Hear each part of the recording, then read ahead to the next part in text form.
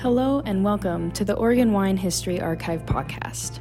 The Oregon Wine History Archive is located at Linfield University in McMinnville, Oregon, and is dedicated to preserving and sharing the Oregon wine story. This podcast shares these stories through oral history interviews we've conducted throughout the industry. Please enjoy today's episode. My name is Rich Schmidt. We're here with Lisa Zuniga. It's June 20th, 2023. We're at Erratic Oaks Vineyard. Thank you so much, Lisa, for joining us today. Thanks for having me. The first question, as you know, is why wine? Why not? Why not? I think that I did not have a path in life like a lot of other people do. So I just worked retail for a while. I had a child pretty young.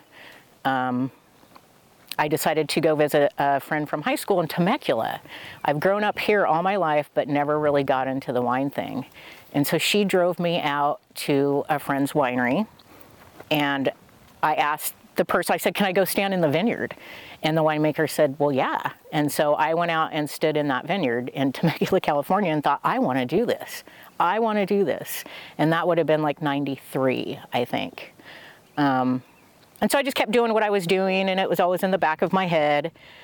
And then in 2004, in the fall, I took an online course at Chemeketa, just general vit. Took some winemaking classes just for the fun of it, and went into Firesteed one day. It would have been like January of 2004, and just said, I want a job. I want a job. And the person that was working there was the winemaker's wife, Shelly.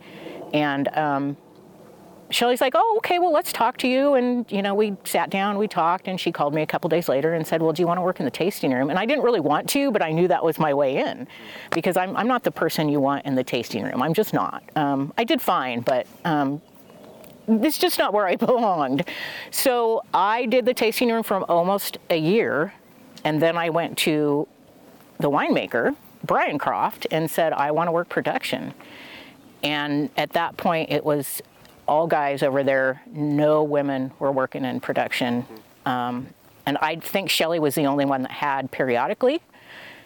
And so Brian's like, okay, we'll give you a chance. And Pete was the cellar master, and they were both like, okay, we'll give you a chance. And so my first harvest was 2005, and I was hooked. I was hooked. It's so fast-paced. It's dirty, and it's grungy, and it's fun, and it's cold. And at that point, we were working like 14 hours a day, 15 hours a day. It's not so much the norm anymore, but back when I started, that was normal. And just that fast-paced, always going, but knowing that you were doing something super cool. Even though I wasn't sure of the whole process yet, you could just tell that there was just something soul-grabbing involved in winemaking. And so getting out of the tasting room and doing production was really good for me, and we were a really tight-knit crew. I didn't ever get treated like a girl, which was great. I mean, I was just part of the crew. And then a few months later, we brought some girls in, or a few years later, excuse me, some girls came in to work too, but for the first couple of years, it was just me. And I think just being around people that wanted to be there all the time drew me in even further to that point. But then my body started kind of breaking down physically, because I could not pull 4-inch must hose up the stairs anymore over those tanks. Yeah, people were helping me, but you have to hold up your end. And I felt like I could not do that so much anymore. And so I just kept talking to the winemaker and saying, you know, I don't know how much longer I can do this physically. And so he put me in the bottling line. So I started working the bottling line, and that was my least favorite position, just so you know. Never wanted to go back, only did it for one season. And then because I wasn't sure what I wanted to do, I wanted to go back to production because it's comfortable, familiar. And I ended up going up to talk to the winemaker again. And he was up there with a gentleman named Luke Pedotti. And they were speaking about how they were going to replace the vineyard manager's position who had left. And he'd been here for a long time with Flynn and with Firesteed. And I remember looking at Brian and saying, I want to do that. And Brian just looked at me and kind of laughed and blew me off. When I left, Luke looked at Brian and said, why not? She wants to. Let's bring her in. And so I got called back up about a week later, and Brian's like, we're going to put you in the vineyard. I had no experience. We only had 33 acres planted. But I'm like, I'm going to do this, and I am going to rock it. I'm just going to have some fun. I don't mind being outside. I love to drive. I'm a driver. So the first thing I learned how to do was drive tractor. And after learning that, it kind of empowered me a little bit more to feel better about what I was learning out here, because I was learning as I was going. You know, I had almost no knowledge, but I had Luke behind me. And so he would spend 2 days a week with me, and he's such a great guy, and he has so much information, and he taught me everything I know. I would call him at 10 o'clock at night crying because something's wrong in the vineyard. And, you know, for me, that's like the end of it. I'm done. What am I going to do? And Luke would always just be like, Lisa, everything's going to be okay. You know, you'll be surprised at how well this is going to turn out. And for like the first 7 years, that poor guy, I just, you know, when I look back at it now, I think to myself, oh my God, I must have been driving him crazy. And so as I got more comfortable, I started bringing other people in that could help me out. So Patty Skinkus from OSU came in. She has hung with me through the whole thing. She also got all those phone calls at 10 o'clock at night saying, oh my God, I think I've ruined the vineyard. It's like one plant that I found out of, 110,000 plants. I got to walk to the one that's breaking down and then start crying in the vineyard. Because for me, I've never done anything like this in my life. I didn't ever think that I could excel to anything like this. And so I would just stand out here. I still do it, but not as much. But there are some times when I will stand, usually up here, and look that way. The energy that these plants give off is unlike nothing I've ever felt in my life. And they offer so much to me that it kind of became my life. I work 7 days a week. I'll work 12, 16, 24 hours a day. We have done like 27-hour days when we had rain coming and that we had issues and we just needed to spray. So my tractor supervisor, Diana, and I, we did a 27-hour day once because we had to. We'd go home, get snacks, get back in the tractor. And it just the vineyard just kind of made me see how hard I could work and how much it could pay off. And so this was my place. Because I started in the tasting room, I went to wine production, I went to warehousing. I forgot that part. I went to the warehouse too. Because I already knew how to drive forklift. I was really good at it, and so I could move barrels around and pallets around, no problem at all. So my first year doing that, I moved 60,000 cases of wine out of our winery to go to Northwest Wine so that we could put tanks in that side. And it took me 2 weeks. Yeah, it's just truck after truck after truck after truck. But I excel in those places. And so, same thing with out here. Put me in a position where I can drive and feel like I'm doing something that I'm making progress in, and I'm happy. I'm happy there. So, what came to a tasting room and moved all around the place, I ended up in the vineyard last, and that is absolutely where I should have been. It was great for me to learn all those other things too, but the vineyard will humble you like nothing else will, and it will take every bit of hope that you have in a day and then bring it all back to you the week after when things are okay, if that makes sense. And it's super challenging. And so I like that challenge, I think. That's a lot of it for me. It's just the challenge. Doing things that most women weren't out there doing. There are many more now. But I started, like I said, in 2004. And there are, women winemakers, women in wine, but not a lot of women in the vineyard and not a lot of women driving tractor or anything like that. And in order for me to get respect from my crew, because these guys have been doing it for years, and then they bring me in and I've got no experience. And, you know, a lot of people were waiting for me to fail. And so I started doing every move in the vineyard with the crew. It didn't matter what it was. If we're pruning, I'm going to be out there pruning. If we're moving wire, I'm going to be out there moving wire. So the first 5 years I spent with my crew just doing vineyard movements. And then that way I can look at all the plants. I can see how everybody in the vineyard's working, what works, what doesn't work, what we need to change. And there wasn't a lot, because at the time the crew that I had, they were just, you know, absolutely amazing. They had their shit together. I didn't even really need to be there. You know what I mean? It's like I could just come out and check on them and they're doing everything. It's like, well, this is the best job ever. This is it. But then when you start to realize all the things that go into it, it wasn't the best job ever at that point, and things got a little bit difficult, but then I kept learning, and after 20 years in the industry, I feel pretty comfortable now.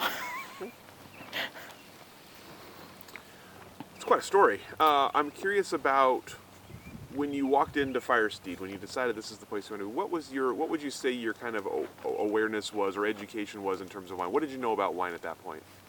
Absolutely nothing. Seriously, absolutely. I wasn't drinking wine. I wasn't into wine. But something about it just drew me to it. I don't know what it was. Maybe it was because it was going to show me what I was made of.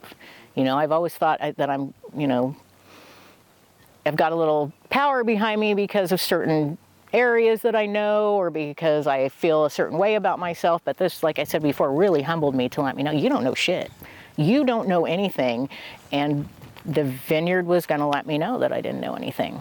And so going into it, it was when Shelley offered me the position in the tasting room, I was like, okay. And that's when I started drinking wine. It's like, okay, well, now I'm going to have to drink wine. And I went straight for reds. I just bypassed whites because I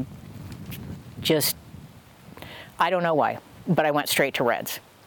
And Pinot Noir was not my favorite at first. I had to go with like the rosés and stuff that they're not too complicated, but you still like them.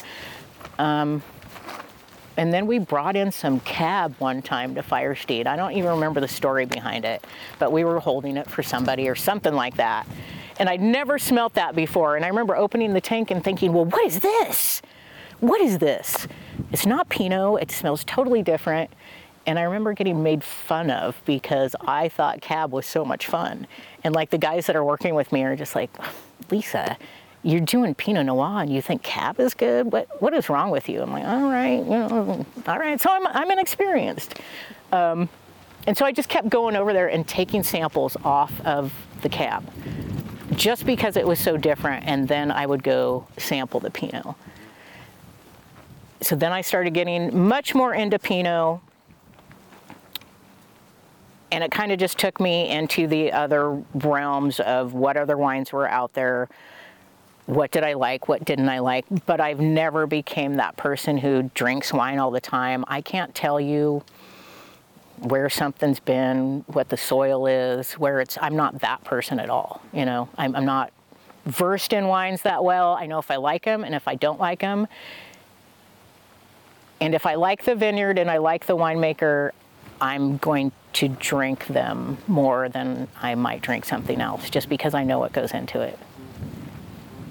And I feel like people's soul can be found in a bottle of wine for me, if that makes sense. And not just one person, but I feel like the whole group of people, from the vineyard to the winery to the bottling to the sales. I think anybody that gets involved with that wine, their soul's going to come out in it, especially if they're into it. You know, if you're not really into it and it's just a job for you, no, you're probably not going to come through. But if you're into it and it's your thing, yeah, it's going to show through, for me at least. Tell me about you mentioned Chemeketa as kind of the first step for you. Tell me about the coursework there and what your initial thoughts were of the work you might be doing, or of the kind of the wine world at that point. I think the general that class for me, because it was online, was, I didn't really give it a lot of thought because you're not in it. But when I started getting into wine production classes, that was a whole nother game for me, because it's not easy. People get into it for the romantic part of it or whatever it is, but winemaking is not easy. It's just not. If you get into it and it's one of the easiest things you've done, then you are so lucky. You're so lucky, because I was so confused about everything from I don't test well, and so my tests kept coming back really bad. It's like, damn, you're failing at this. And I remember one of the instructors, Jessie Sandrock, came to me and she's like, Lisa, not everybody is going to test well, but some people are just going to do it in the field or do it in the winery well. And so don't take that so seriously. And that was like the best thing I could have been told at that time. Because for me, I was going to give up. It's like, I can't even take a damn test, And so by her saying that, it was like, oh, okay, I don't have to be involved in the schooling part of it and academic when I can just go out in the field and learn. And so that was probably one of the best things for me. And when I went to Firesteed, both of my bosses there were super open to teaching us. Brian and Pete both.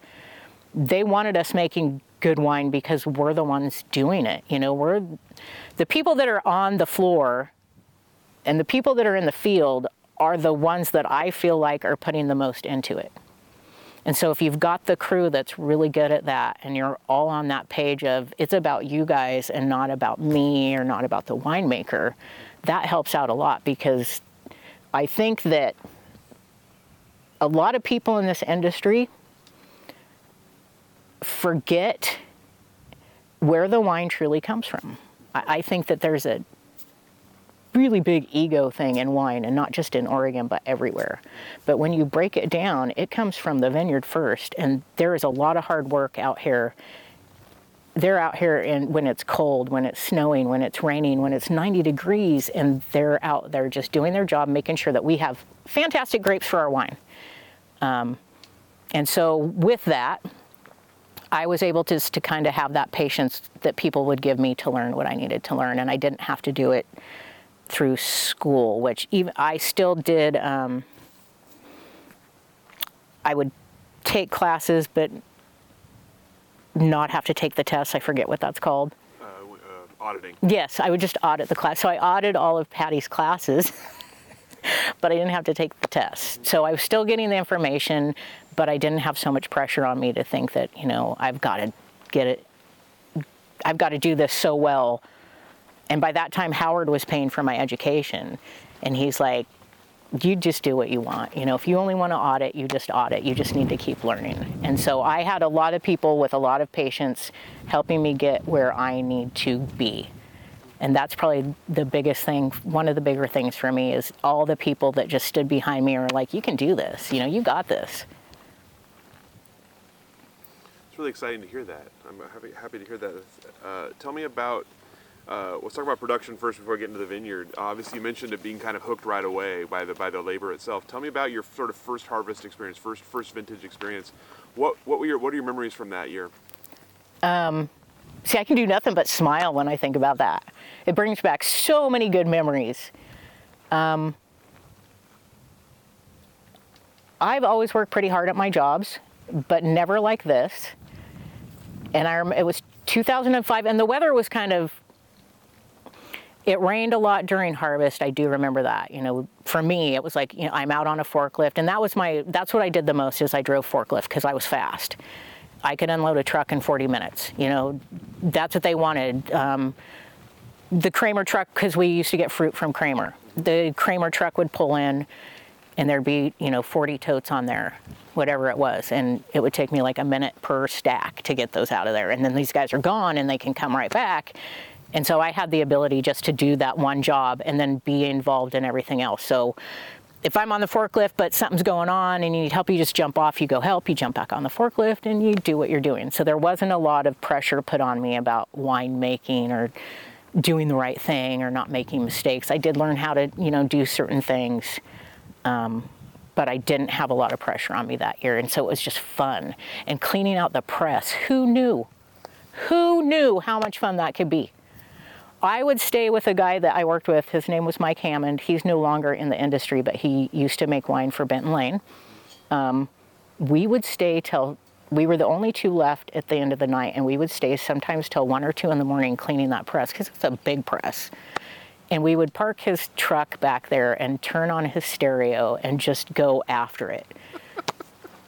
And so, you know, when 2 o'clock rolls around, we're done, we're feeling all good. We are so dirty and wet, and neither one of us cared. It was just that much fun.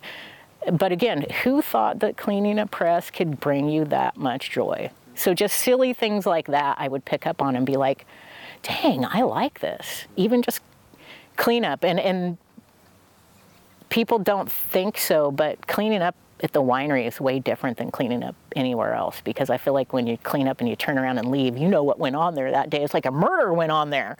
And then all of a sudden, all the evidence is gone. All the evidence is gone, and nobody knows that we took in, my first year, we took in 900 tons. 900 tons. Yeah, and I didn't know what that meant, but I remember telling somebody else in the industry, I don't remember who, they're like, well, how many tons did you take in this year? 900, and they're just like, 900? I'm like, yeah, it was great. I bet it was. So that was my experience into it, was just full throttle, I felt like, you know, just throw her in there, let's see what she can do. And so many things that I was afraid of that, you know, I ended up having to do on my own. And everybody was so willing to help me at first too. You know, all the guys working the floor, because the vineyard crew at the time also worked in the winery. So they got both aspects, but they were all more than willing to help me move hoses and do the things I needed to do to get it done. But then there was that one day when the winemaker, Brian, came to me and he said, you need to be doing this on your own now. And it was just like, whoa, okay. And so, you know, everything I was getting help with before, I wasn't getting help with now. Luckily, it all turned out okay. And Brian didn't have to be back and be like, oh man, I really screwed that up. But it was still that moment of, okay, well, this is on me now.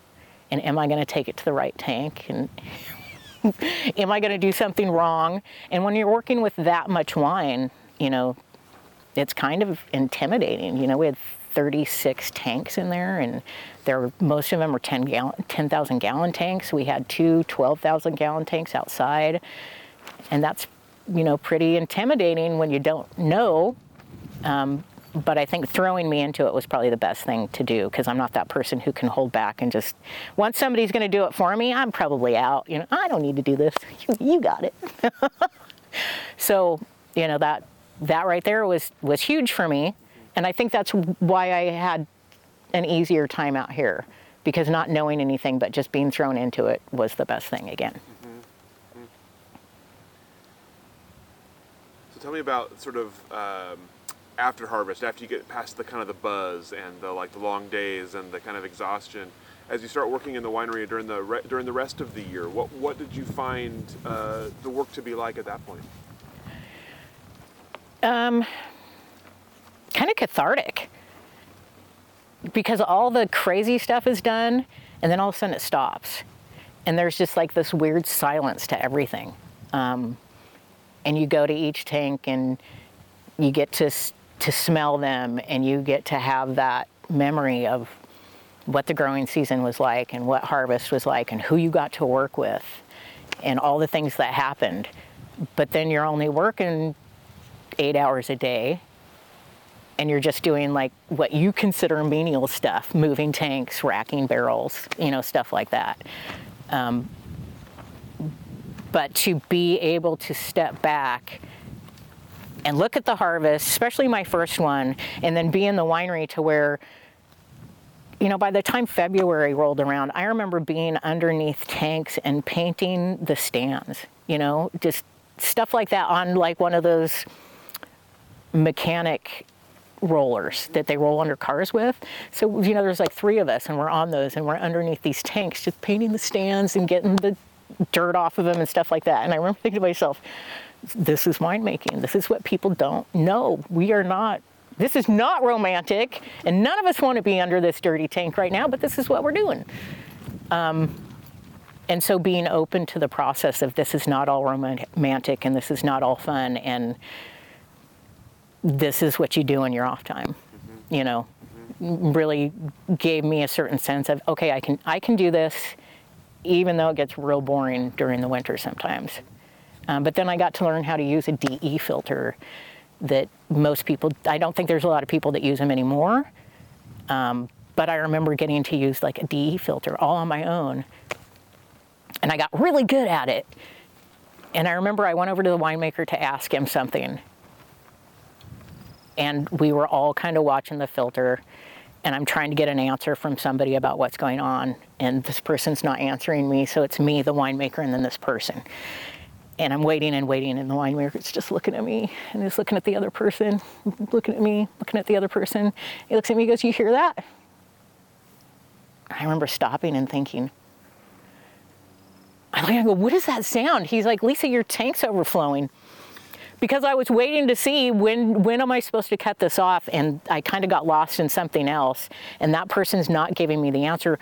The winemaker knew, but he needed to let me make that mistake. You know what I mean? He needed to show me, you got to understand how fast this can go wrong. And I remember just dropping whatever it was in my hand, and I was all the way on the other side of the winery. It's a decent sized winery, and I am running so fast just to get to that filter and turn that valve over. And I didn't lose a lot, but I remember that was my first big mistake, and it was like, oh, this isn't like a normal mistake. I mean, you lose over so many gallons and you got to report that, and it's a big deal, and you just lost money and all the work you put into it. And so I don't think I ever made a mistake like that again. But it was good for my first big mistake for him to just let it happen. And I know he didn't want to, because he's not that guy. You know, everything he did was very meticulous, and he was always just mainline. He never got mad. He never got too, he was just always like this. And so for him to be like, "What's that sound?" It was like, oh God, what is that sound? And so that was the first time I could really screw things up. And I think that really scared me, because it's not my money, it's not my wine, it's not my place. And so that was my first, like, my heart just dropped, if that makes sense. I remember my heart just dropped, sorry. So that's when I started getting really serious about, you have to be on. You cannot be off at all. And if you are off, you need to ask for help. Because if you are not fully focused, you're going to make mistakes out here in the winery, and they can be big. So let's jump ahead to your time in the vineyard. So obviously, you mentioned you came in with no real knowledge of what you're doing. A lot of enthusiasm and not a lot of knowledge. So tell me about first steps. What were the first things you had to do? What were the first things you had to learn? The first things I think I had to learn were logistics out here. Not really the plants, not really what you do to handle them or how you're going to keep them safe. It was just logistics. How are you going to finish getting the vineyard planted? Are you going to bring the GPS guy out here? When is he supposed to be out here? Do you know how many rows you're going to have out here? Do you know how many plants are going to be per row? Do you know where exactly you want them? Do they want to be east or west? All of that. And then how are you going to get the plants in here? How are you going to harvest? And then I think, because the plants do what they need to do, and Luke was very familiar with that. He knew that they could kind of take care of themselves as long as the people in the field are doing their jobs. The plants were going to be okay, but I needed to learn all the crap first. And so the first 2 years was just me running around in a truck, or calling people, or bringing in people to do dirt work, or, you know, just the basic things that you don't think you're going to be doing. But that was again one of the best things for me to do, because it taught me patience, and it showed me exactly how much I didn't know, how much I needed to learn. Describe the vineyard for me when you got here. What condition was it in, and what was it you were kind of charged with doing? Where we are sitting right now, this was still all trees and scrub. So there were no vines up here. The only block that was planted is the middle one behind us, and it's 33 acres. There are 141 acres planted here. I came into it with the guy that was doing it. His name was David Flynn. They owned, Firesteed used to be Flynn, so they owned that and then sold it, but David stayed on. And he had experience, 20-some years of experience, but then decided, he wanted to be doing other things. And so he planted that block. And then from there on, it was, again, me bringing in plants, me ordering wire, me ordering impost, all that stuff that you don't ever think about. And so I think the next thing that we ended up planting, so that was 2007 when they planted that. And the next block would have been the one next to it. And that was 2008. And it was really, really, really hot that year. And we planted in May. And I didn't know. And it's not that I could have made that call, because I was not making those calls. The winemaker was. He was the one that decided certain things like that at that time. And so we struggled. This block still struggles. Just because of the planting process and everything that it went through the first few years. And after doing that block, everything got a little bit easier.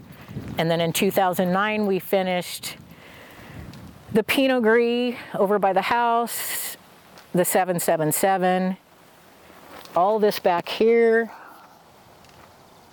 And then in 2011, we finished the Riesling. So 2011 was my last planting, but almost everything was done out here by 2009. So it was a fast process for me. And you mentioned logistics as being the biggest challenge. So tell me about getting a handle on that. Well, how long did it take you to figure some of those things out? Not long, because if it takes you you'll never get through harvest. You'll never get through your first harvest. If you don't get logistics, and there are lots of people that do this, and they have a lot of different people working with them. We've always kind of ran, even when we were doing the winery, on a small crew, as small as possible. Less interference. People, I think, respect their position a little bit more, and they get a little bit more out of it. So my first harvest, everything was done by hand. We're not doing anything mechanically at that point. And so we would run trailers and tractors. And the first year, of course, we started way up by the road up there where you came in. And so we're bringing tractors from up there all the way down here to the barn so that we can load and stuff. And I remember thinking to myself, this is going to be harder than I thought, because you don't want your tractor drivers pushing themselves, because lots of things can happen. You're pulling 1.5 tons behind your tractor. You want people that are doing it that feel comfortable doing it. So I started doing it. I just decided that year, okay, I'm going to get in here and do this. Let's see how fast I can do it, how good I am at it. And again, I'm a driver, so that I was hooked. I could get across the vineyard. I don't know if I should say this or not. I could pull 1.5 tons behind me and be doing 12 miles an hour. And then that tractor is bouncing. I'm not losing any fruit, because I've got it so locked down that it can't go anywhere, because they kind of move around a little bit. But I figured out that if I was to take a strap and strap them down so that they're all tight and they can't move on that trailer like they probably should, I could go a lot faster. And so within me going that fast, everybody in turn behind me is like, oh, okay, well, we're going to step it up, because we've been doing this for years, and we're doing, 3.5 miles an hour going into the barn. She's doing, 8 to 12, depending on the day. And so after figuring out that I just needed to do everything again myself to figure out how to do it, that's how it all started coming together. I have to do things myself. I can't just read it or see it. I'm that person. I have to write it down, I have to hear it, I have to see it, I might have to touch it depending on what it is, and I'm gonna have to drive it if it's a vehicle. So, doing harvest that way taught me everything I needed to know about getting trucks in here, getting things in and out, how to get things there fast. if we were having issues with drivers, maybe they weren't as fast. You know, you could change people out really quickly, even if they're halfway down the vineyard. I would just call the other driver and be like, you need to get on the four-wheeler, and you need to go get that person out of the tractor, and you need to get those grapes down to the barn. And so within that, then you start building up a little competition. And so then people start having a really good time with it safely. I am not always the safest person out here, and at one time I was called a liability. Everything is I want to do everything fast and well, especially if there's driving involved in it. So as soon as I could break that down and figure out that I could do that quickly, everything else just kind of fell into place. And I don't know why it made sense to me that way, but it just did. I think because it was one of the hardest things out here to do. Especially when you have to go all the way across a vineyard like this. When you can get that figured out and get everything to the winery on time and the winemaker's happy with you, then you've done your job. When I pull off my next bank heist, you're definitely going to be on the wheel for me, right? Oh, yeah. Okay. I got you. It needs something fast, though. It's got to be fast. Yeah, okay. yeah. I like that. Tell me about, you mentioned kind of your sort of initial sort of winery mistake, or you know, the overflowing wine. What was that kind of aha moment out here in the vineyard when you either realized sort of something that you were doing wrong, or you realized that something you thought was wrong was actually okay? Wow. That's a big one. I don't know that, to this day, I still come out here and see every mistake I'm making. I'm always proud of the vineyard and what we do out here, but I'm still always going to pick apart what's not working, what could have been done better, how I could have interacted better with getting it done. I don't think in the vineyard, even though I thought it was the end of the world, it never was out here. And it never was in the winery either, but because I am who I am, I don't want to make those mistakes. And at the same time, the winemaker was still my boss. So even coming into the vineyard, the winemaker was still my boss, and I knew what he expected, and he expected a lot. And so I wanted to make sure that he felt really good about putting me in my position and that I was doing the right thing out here. So that was a lot of it for me. That's what drove me. So I would say my first mistake out here was probably thinking that it was going to be easy. You know, that I can do this. This is no problem at all. And then you start adding another, you got 33 acres. Yeah, I can do 33 acres. But then, you know, let's come along and add another, 110 onto that. And then you step back and see that, oh, well, it is a lot harder than you thought, and mistakes are going to be made. So I would say the biggest mistake I've made out here, okay, we have a piece of equipment called an in-row cultivator. Probably one of the hardest pieces of equipment I have had to perfect. And if that thing's not working right, you will look in your mirror and there will be a plant that you just cut. And this plant's been in production since 2007. And now it's 2023. And I have already taken out 3 plants. I am very versed in this machine, but sometimes it will just throw you for, something's off. And so the first time I brought it out this year, the first plant I got to just sliced right through that, and it was like, oh, this is going to be one of those years. This is going to be one of those years. Every plant out here, I'm going to get through an acre and look back, and they're all going to be laying on the ground or something like that because I'm like too comfortable. And so I really had to start taking into account that I was too comfortable, and mistakes can be made. And even just one plant for me is a big deal. You think about how many grapes you've brought in off that plant and how many years it's given you production, and they don't ask a lot from me, except for not to chop them off with the in-row cultivator, but here I am, out here cutting them down. So that was probably my biggest challenge, just coming out and learning different things, but thinking you've got it all dialed in, and every fucking year, I don't have it dialed in. there's always some lapse in time because I'm going to get out here on this day. I'm going to get all this done. Like right now, I'm like, yeah, let's get out the leaf puller. We really need to be on this. So let's get it all together and make sure it's all working. Well, we're still not done with dirt work that we have to do. So, those things are not going to happen as quickly as I want. So we will be out here chasing ourselves like we do every year. So I don't ever think I've had a year where I feel like everything's on time and I don't have to worry about anything. Maybe 2015 or 2012. Both of those years super easy because everything kind of just did what it needed to do. Not too many weeds under the vines, not too much rain, not too much crazy stuff going on. You could control things. But that is one thing is you have to let go of control out here because you're never going to have it. They will not allow it. The vines control everything, and you're just going to be here to help them along. And they'll let you know everything they need if you pay attention. Everything. Take some samples or just watch them.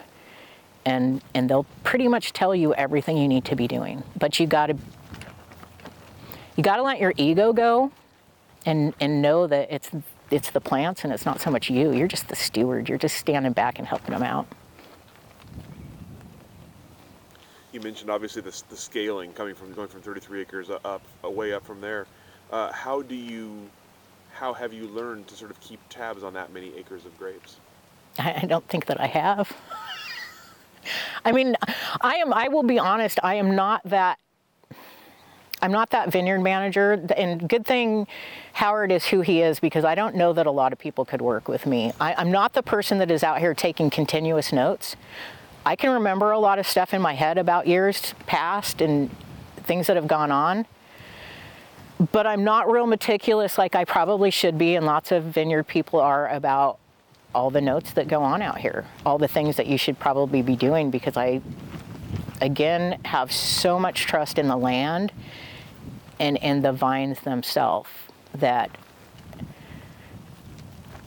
and being ignorant probably too, coming into it the way I did. I've never been around it. I didn't realize how things were supposed to go and how people felt about all of this. This was just farming. I'm just farming. I'm a farmer. I'm a grower. I'm not a viticulturist. I know viticulture stuff, but I am not a vit person. I am a vineyard manager, and there's a difference. There's a big difference. So keeping track of the vines for me was more on a vineyard manager standpoint than a viticulture standpoint, if that makes sense. So my keeping track is everything okay? All my blocks are good. We got all the fruit in. That's it right there. I've simplified it. I think I've just simplified it for myself. Maybe not for anything else, but just for myself. You mentioned when you took over as vineyard manager that you had a real strong team in the field already at that point. Tell me about maintaining a team like that, and about sort of finding your way in leadership, finding your way in management. The team that was out here at first was all men, which is, I come from an auto parts background, so I'm pretty used to that. Like I said, I like cars, so any way I could get involved with cars, I did. And so I worked auto parts for about 9 years. Very male driven. So for me, it wasn't a big deal. But then I started realizing that when you bring somebody in that doesn't have experience, and a lot of these guys had so much experience, and then you are a woman on top of it, it makes it a little more difficult to get your point across or to get anybody to respect you. There was just no respect. So that's when I started, like I said, that's when I started doing every move in the vineyard. And I would keep up with them. It didn't matter how much it killed me when I got home. I mean, I'm crying on the drive home, whatever, but I was going to maintain that I could do this too. And so I just started working with them.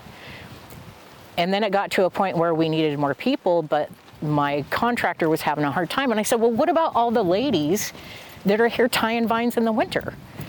And he looked at me and he goes, the ladies don't do that work, Lisa. The ladies don't prune. I said, well, they do now.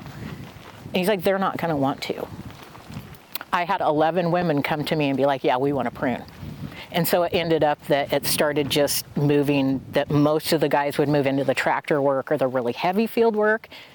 And then those ladies were doing everything else. And so putting them in an empowering position that they had never been in. And I could have done none of this without them. Unfortunately, they are not with me anymore. Everybody kind of moved on to their own space. But empowering them empowered me, but they did everything. You know, they were the power behind it. They held everything together. Raina was my supervisor out here, and she just knew her shit. She just ripped it up out here, which in turn helped me learn even more because she was so responsible with everything. But I think just throwing myself into it and then bringing in a group of people who were not always let in, you know, oh, women can't do that. Women, well, yes, they can, and they did it really, really well, better than I had seen anybody else do it because the care was there. It's almost like, these are kind of like my kids. 110,000 of them, and I love them all, and so did they. And you could see it. So just the respect from them made me respect the process even more. And them all just taking me in and not, you know, they were all Hispanic women. And I'm just, you know, my husband is Hispanic also. So I'm, you know, been around the culture, but not very much, not on this level. And they just brought me in, you know, they just brought me in. It didn't take too long for them to all just be like, okay, she's all right. We don't mind her so much, you know. She didn't have to work very hard to get out here, damn it, but we'll keep her, you know. And so they all just brought me in and taught me everything they knew. The guy they worked for, Julian Hernandez, he's the one that taught me how to drive tractor at first. And he didn't have to do any of that stuff, you know. He taught me a lot too. So with bringing everybody in like that and respecting them for the positions that they have, which I'm going to say this again, I don't feel like vineyard workers get the respect that they need. And I will say that 1,000 times until they get it. We need to respect the field workers much more than we do. We need to appreciate them. They need to be paid well. And we all need to realize the prices are going to have to go up so that we can pay these people well so that they'll stick around and we don't have to be retraining people every year. Because this is a profession. And I don't care if you're working in the fields. Just as well as a winemaker gets all of this credit and stuff, these guys are doing work that you got to know what you're doing or you are going to fuck up somebody's grapes so bad that you will never be asked back. And what do you do with those grapes in the end? Do they go to a big enough winery that you can just blend them away and not worry about it? Or are they going to go to a winery that the winemaker is going to be like, I shouldn't have to do this kind of work. They should come in to where I barely have to do anything.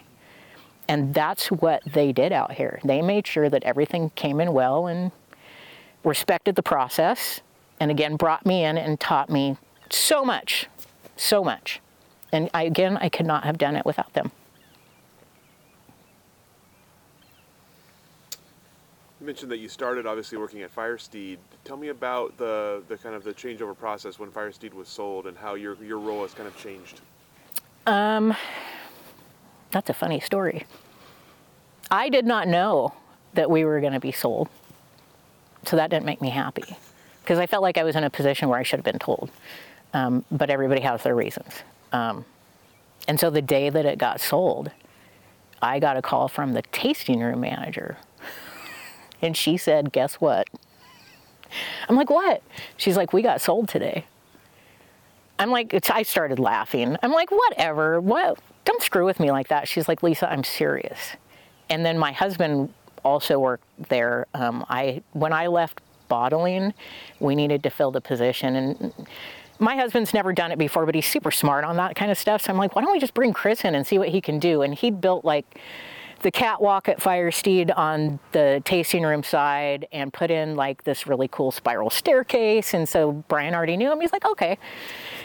And, you know, so Chris comes in and he's, you know, taking that position up. And so he called me too. And that's when I knew. Once he called me, he's like, guess what? I'm like, did we sell? He's like, yes, we did. And so by the time Howard got out here that afternoon, he took one look at me and he goes, you know. I go, yes, I do.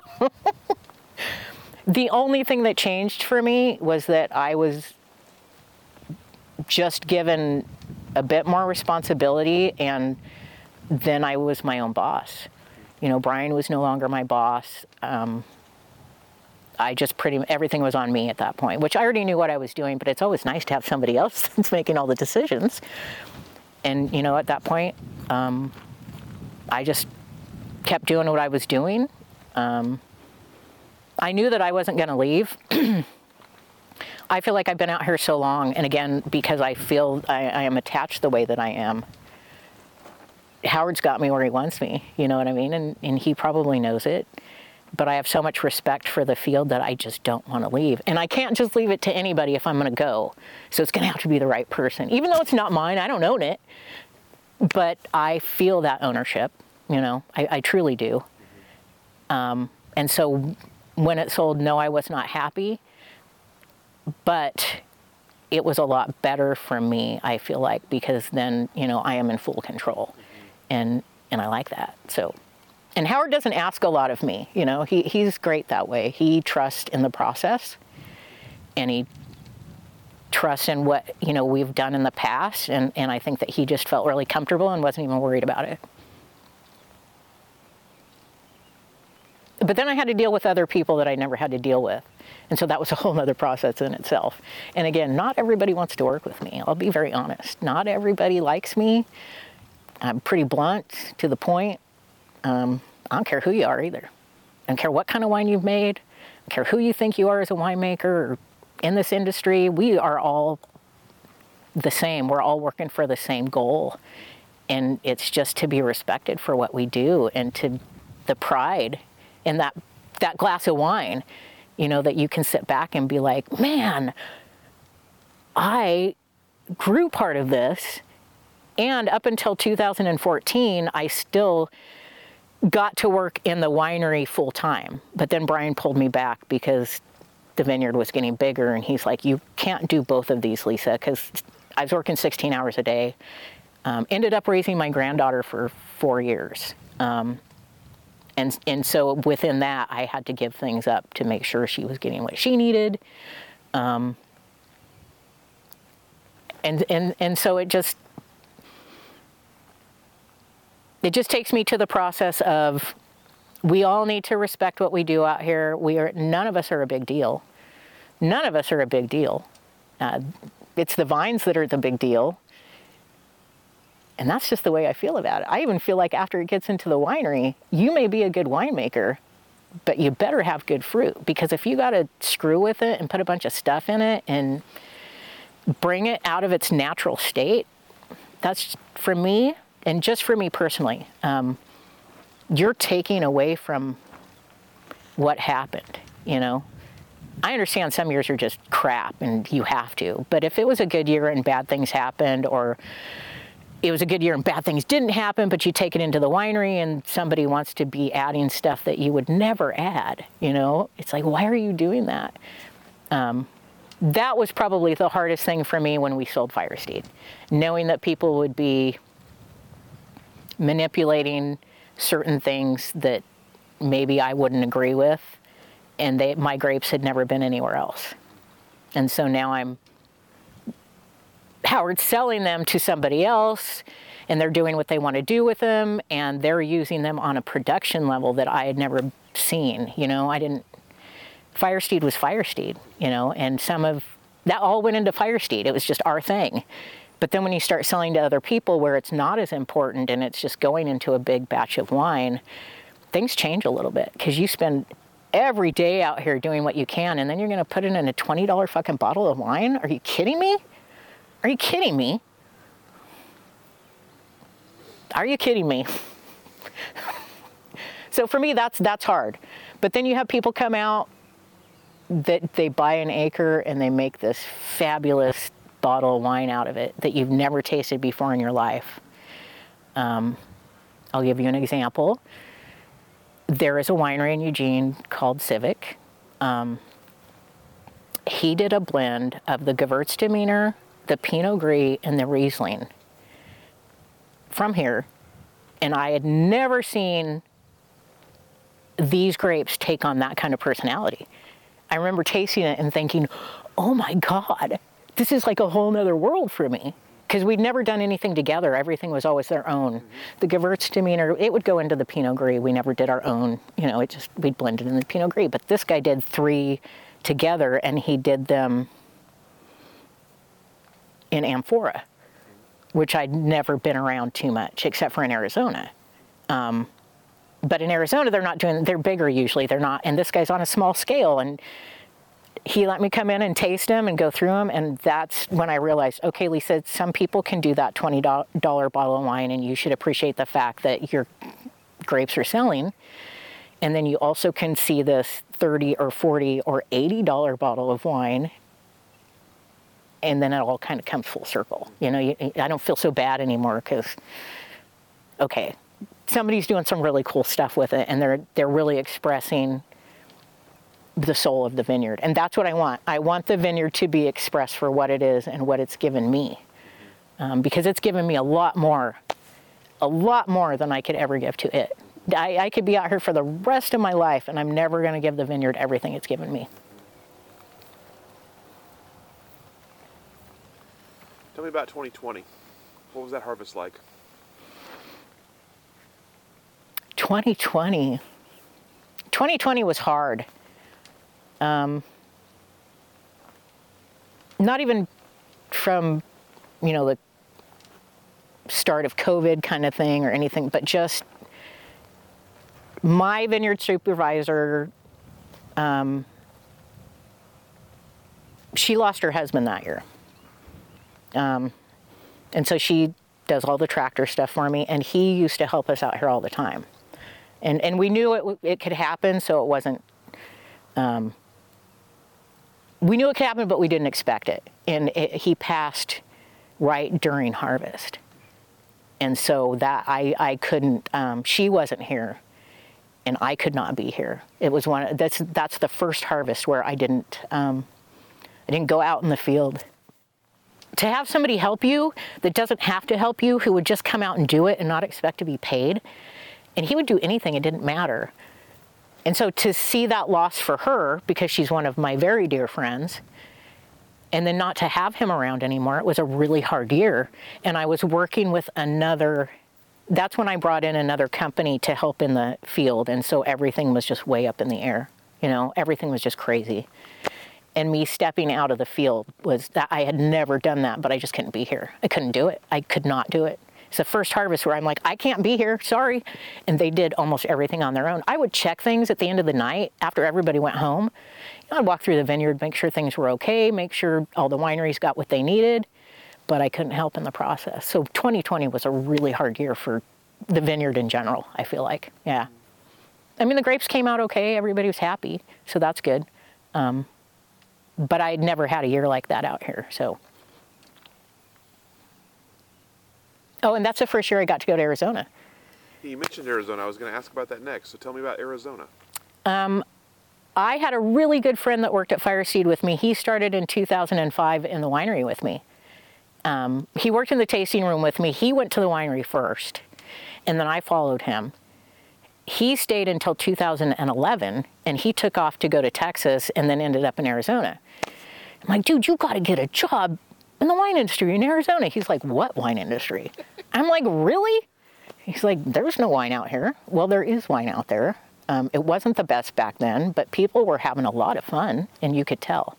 So he got a job, and I remember telling him, you got to bring me out there. You have to bring me out to work. And so he got married in 2015, so I went to the wedding. He got married in Sedona. And I ended up getting a tour of the winery that he was working at, which I never in my life expected would happen. And I remember tasting some of the wines and thinking, oh, there's so much promise to a place that is so crazy. Because this is like growing grapes in hell. If somebody can do this and make good wine, I don't care what anybody says. That's a good vineyard person and a good manager. They know what they're doing, because it is crazy there, crazy hot. And the vines look great. So I did that and didn't really think anything about it. And then in 2017, a girl that I worked at Firesteed, who is now a cider master in Washington, Monique Tribble, got asked to go and work there. And she's like, well, why don't you just come with me? And so I drive down there with her, and I'm there for 2 weeks. And within that 2 weeks, I'm not getting paid, but I am down there working in the winery because that's just how it goes. And then I went back in 2019 for a full harvest. And so I left here like August 1st, I think it was, and got back at the end of August and worked that month. And thought to myself, okay, this like takes me back to like how it used to be, because it's so small there and everybody's so tight knit and they're not those million case wineries yet. There aren't those 40,000 case wineries yet. So everybody's still a really small community. And so it makes it a little more fun. Everybody is on the same page kind of, because everybody's learning. And so in 2019, I worked at a place that is a second location. And it was fun. I had forgotten a lot about the winemaking process. And so it was hard. But I remember thinking, this is the best thing ever. You know, I just miss winemaking. And so I got a call from the winemaker for the winery that I was working at in 2020 in April. And he's like, hey, do you want to come work up at what we call the bunker? And I'm like, yeah, okay. Yeah, let's do this. I don't know what it is, but let's do it. And that was like the best winemaking year I have ever had, even compared to Firesteed, because everything was so new to me. Again, grapes I'd never worked with, things that they were doing that, I mean, I'm walking in here thinking, oh, let's see what goes on. And you know, I'm like, look what I've done. We bring in 900 tons, you guys bring in 50. But again, I remember looking at the winemaker telling him, I didn't think I could get humbled this many times in this industry. But here I am yet again, being humbled by things that I don't know in wine. And so I have gone back every year, and I will be leaving probably August 1st again, and I'll spend probably a little more than 30 days there, because they also do cider and they also do mead. And so they're doing all kinds of fun stuff that I've not been able to do. And so it introduces me to a whole different world of fermentation and how much fun you can have. And you don't just have to do grapes, you could do this too. And they're working with equipment too that I'd never worked with. You know, they've got the tiny press, which, you know, you get that thing clean in like 15 minutes. But every other piece I hadn't really been around, because, you know, they're smaller scale, so they're getting smaller things, and everything for me has been big, you know, big. And so it was funny coming in and just being like, oh, well, look at that little tiny hopper, and look at this. And but the way that everything is there, you have to do it on that smaller scale, I feel like, because it's not like here. It's not at all. You know, the grapes are totally different, and how they want to be taken in through all the machinery is totally different. And everybody's kind of, I don't want to say behind, because that's not it, but they're not doing things that we're doing here yet. You know what I mean? Maybe because they haven't been exposed, or maybe because they don't need to yet. So all those basics of intern work, and that's what I am. I am an intern. I don't have a position. I just go do all the shit work. I clean the winery, and that's my thing too. I like to clean. And so I'm sure that that's what brings me back there is, you know, it's like you come in and the winery is like you could eat off the floor, and they're like, oh, who's been here? Oh, it was Lisa. And so I like to do all that stupid intern stuff. You know, I like to drag hoses around, and I like to get dirty, and I don't need to be making any decisions, and I like that. I don't want to make decisions. Just tell me what to do, and I'll do it. And I have not screwed up too bad there. I think he's going to take me back again this year, so. As long as you keep getting invited back. As long as I keep getting invited back, yeah. So for me, that might be where I go to retire, but still be involved, you know? Because I love Oregon, but I don't like the weather. I much prefer the sun and the hot weather. And I can deal with it. I worked the vineyard 2021 in Arizona, and you don't find too many people who stay in the vineyards in Arizona, because I thought I was going to die. Yeah, it's way too hot, and The person that I work with has to have hail canopies because he lost 30 acres one year. Yeah, yeah. And so there's this big white tent over the grapes. And so I'm like, oh, Lisa, go get samples. Well, you don't realize how hot it can damn well be under there. Oh, and you can't get in to mow the grass because of this tent that's up. And I'm from Oregon, and so I'm tracking through this 3-foot tall grass. I got shorts on, work boots, t-shirt, no big deal. Do that for 3 days, and then I go, we buy grapes from the school in Arizona. They get grapes from the campus. And so, oh, well, can you go take samples there? I'm like, yeah. And I walk into this beautifully manicured vineyard. You know, it's like there's no weeds under the vines. It's all been mowed. And the first thing I step into, I took 3 steps into the row and looked over, and there was a 4-foot-long rattlesnake. And so I'm talking to it because I am close enough. She's not curled up, so I feel okay. But still, I don't know. So I'm like talking to this snake as I'm backing up really slow. And I get out of it and I send the owner of the winery a text, and it's just a picture of the snake. And I get back, fuck that. And then when I get back, he's like, were you out in the rows with the grass? And I'm like, yeah. He goes, have you learned your lesson? And I look and I go, what are you talking about? He goes, well, then obviously you haven't. And he goes, Lisa, that you never would have seen that in there, and you're just in shorts and short boots, and not that pants are going to help me, but still, you know, not even ever thinking that, oh, you are in a whole nother place where things want to kill you. It is so hot and so mean out there that anything you walk onto is probably going to want to kill you and take your life, because they need the water more than you do, or the food. And so I have to look at it that way when I go there now, is, oh, scorpions and rattlesnakes and whatever else kind of crazy shit's out there in Arizona. And then there's these grapes. So, yeah, that lesson learned there.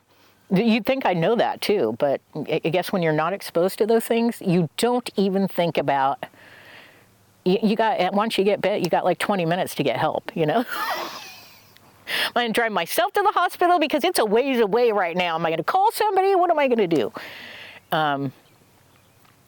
And so, unfortunately, that rattlesnake did not make it through. I should not have said anything, because some people are way into, well, let's move it, and other people are into, we can't have our crew getting bit. So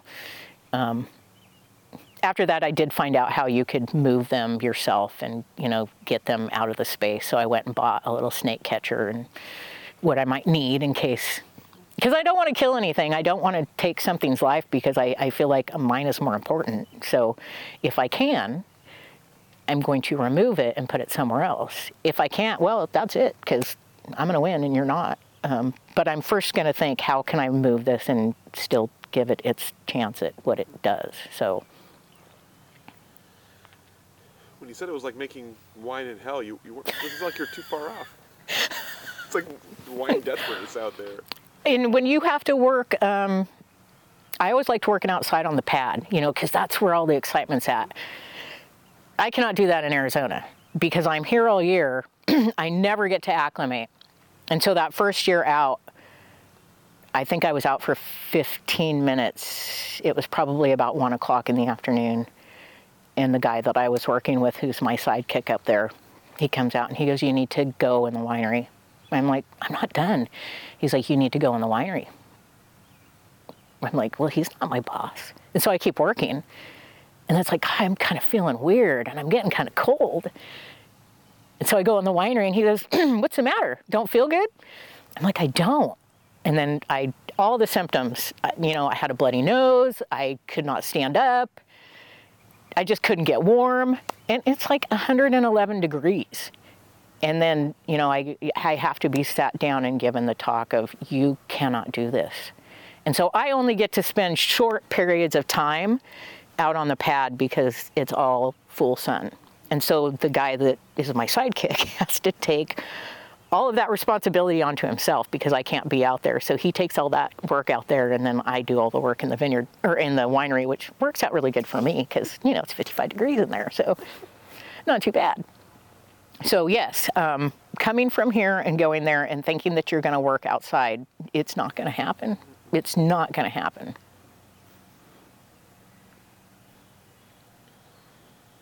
You talked earlier about kind of being the only woman around, or only woman in your role for a lot of times, being the only woman in the winery, being one of the few female vineyard managers. Tell me about how you've seen that change and how you feel the industry in Oregon is doing in terms of having women coming into those roles. I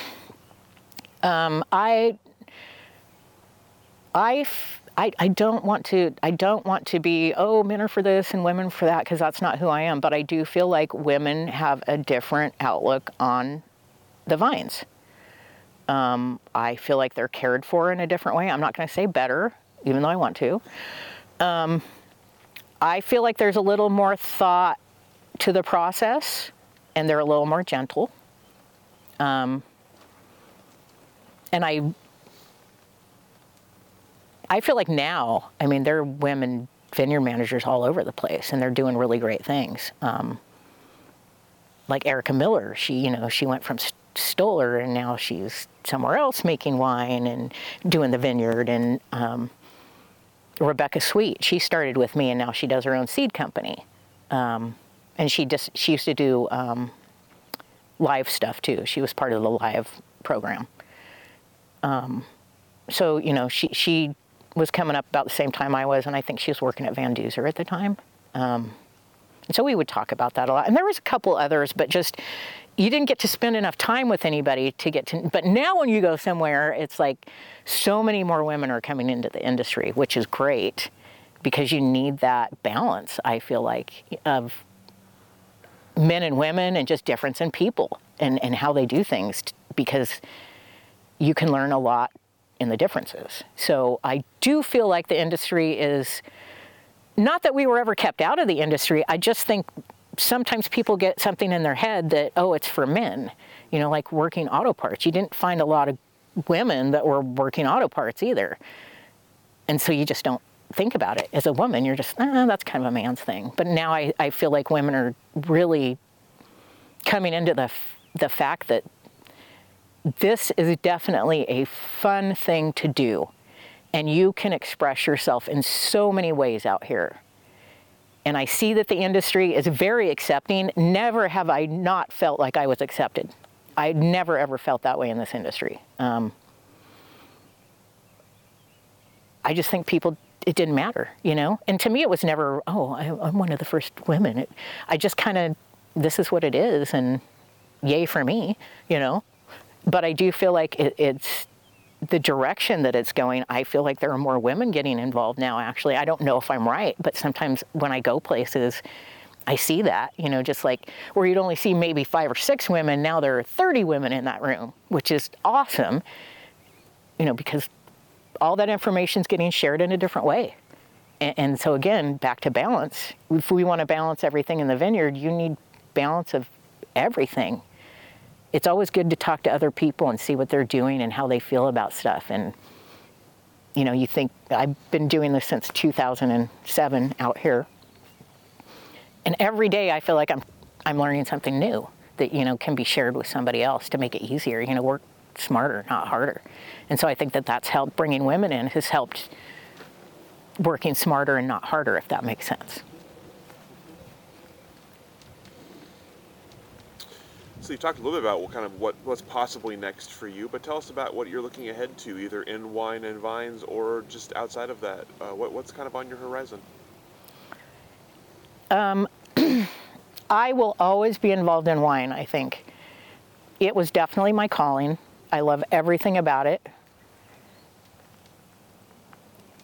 This is a lot, especially the small crew that we run on. It's been a huge part of my life, but it's also, I'm now to the point where I realize that it's been every part of my life. I didn't, you know, I live for this. I live for this, and I have lived for this. And so when I'm was able to take a step away and like go to Arizona and see that, oh, the vineyard can run without me? Are you kidding?